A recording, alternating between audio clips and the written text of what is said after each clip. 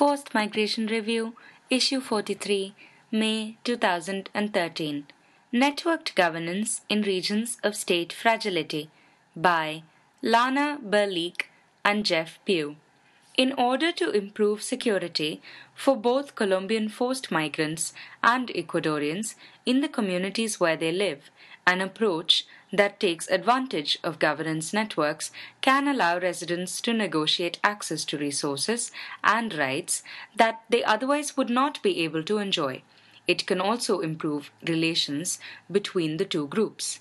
Ecuador's population of some 135,000 Colombian forced migrants who have fled their country of origin since 2000 makes it the largest recipient of refugees and asylum seekers in Latin America.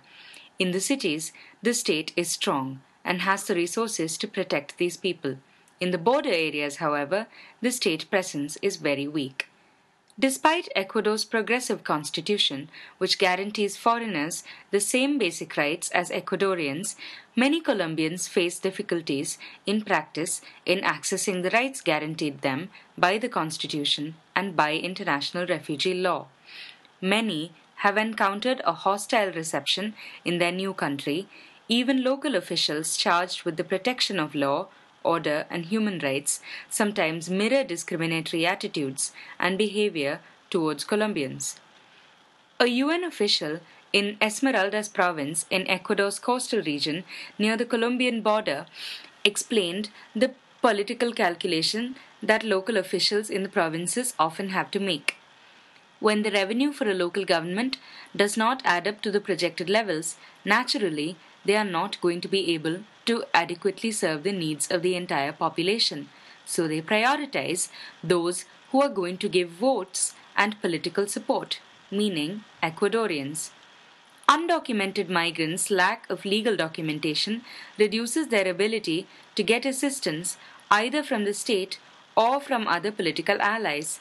In fact, while the greatest fears of Colombians with documentation is being harmed by illegal and armed groups and not having sufficient economic resources, undocumented migrants' fears were directed more towards the state, with deportation and incarceration being their biggest worries. The role of networks. Since the government acts both as enforcer of immigration and deportation laws and as the protector of rights and source of dispute resolution, migrants frequently feel afraid to seek help from the state. In response to such practical gaps in the security protection guaranteed by the Constitution and Ecuadorian legislation, many Colombian forced migrants in Ecuador have turned to informal contacts and non-state actors for help in accessing protection, negotiating resources, and resolving conflicts with each other and with Ecuadorians. The networks of personal contacts that forced migrants tap into can be key to their survival and success when they are fearful or do not know how to access rights and resources from the state. Since local power brokers and NGOs gain authority by organizing and representing migrants' interests to the state while providing resources and protection for migrants, their connections to government and international actors form a governance network that is often more responsive and accessible to non-citizens than government agencies alone. The ability to leverage the full spectrum of non-state, informal, and state resources available through the migrant-related governance networks in Ecuador often represents a key factor in Colombians' success in Ecuador, as illustrated by two contrasting experiences. Eduardo arrived in Quito in 2009 with his two daughters after his wife was a casualty of the conflict in Colombia. His sister had already been in Quito for 9 years, and upon his arrival, she initially assisted him and his family with food, shelter, and even more importantly, good advice. He immediately met with UNHCR to request asylum, and he and his family were granted refugee status. Over the coming months, he networked with new friends and other refugees and heard about various organizations that assist refugees. From these, he received food and assistance with living costs. Eduardo worked in various odd jobs that he discovered through his networks. In early 2011, he and his family were selected for resettlement to Canada. By contrast, Maria arrived in Quito with her husband and 3 children in 2011, not knowing anyone there, and have not encountered any helpful networks. They are fearful to make any contacts and they avoid leaving home because of continued threats from Colombian FARC members who attacked them shortly after their arrival in Quito and continue to pursue them. Maria is clearly traumatized by the encounter and does not trust anyone in their host community, especially not other Colombians, as she cannot be sure if they are friendly or not. Maria is concerned for her family's survival. Their search for peace and stability are even more distant aspirations.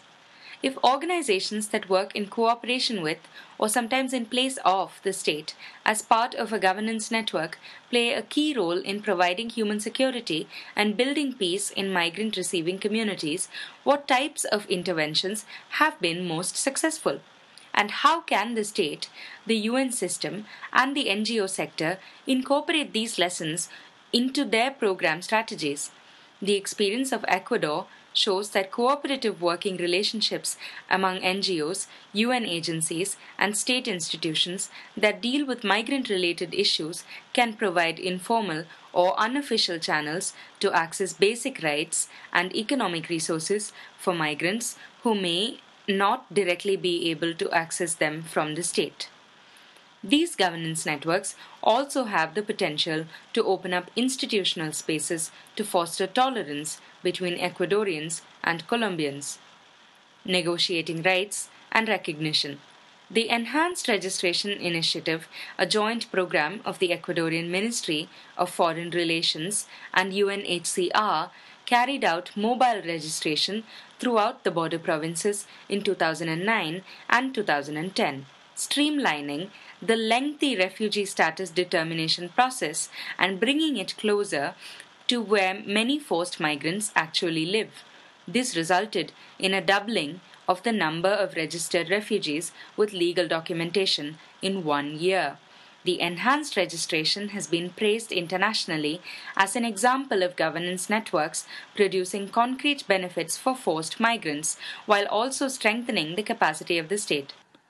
In addition to increasing the number of permanent government refugee registration offices in the border provinces, the initiative also forged close and productive working relationships between ministry officials, UNHCR officers, and NGOs that accompanied and ensured the accountability of the process.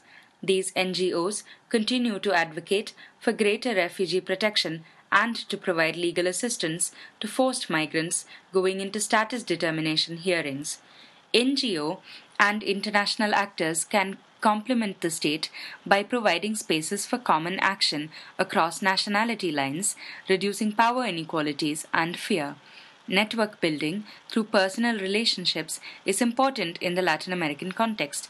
Of those Colombians who reported having no interaction at all with Ecuadorians in a survey by CEMPROC, an Ecuadorian NGO, more than two-thirds reported having a negative perception of Ecuadorians and none reported a positive perception.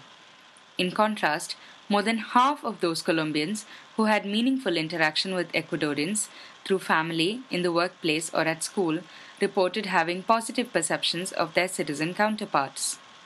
If governments, UN agencies, and NGOs actively seek to strengthen governance networks and carry out adequate public campaigns of diffusion and awareness raising, it could lead to more experiences like Eduardo's and fewer like Maria's, which would increase human security for everyone in fragile migrant receiving regions.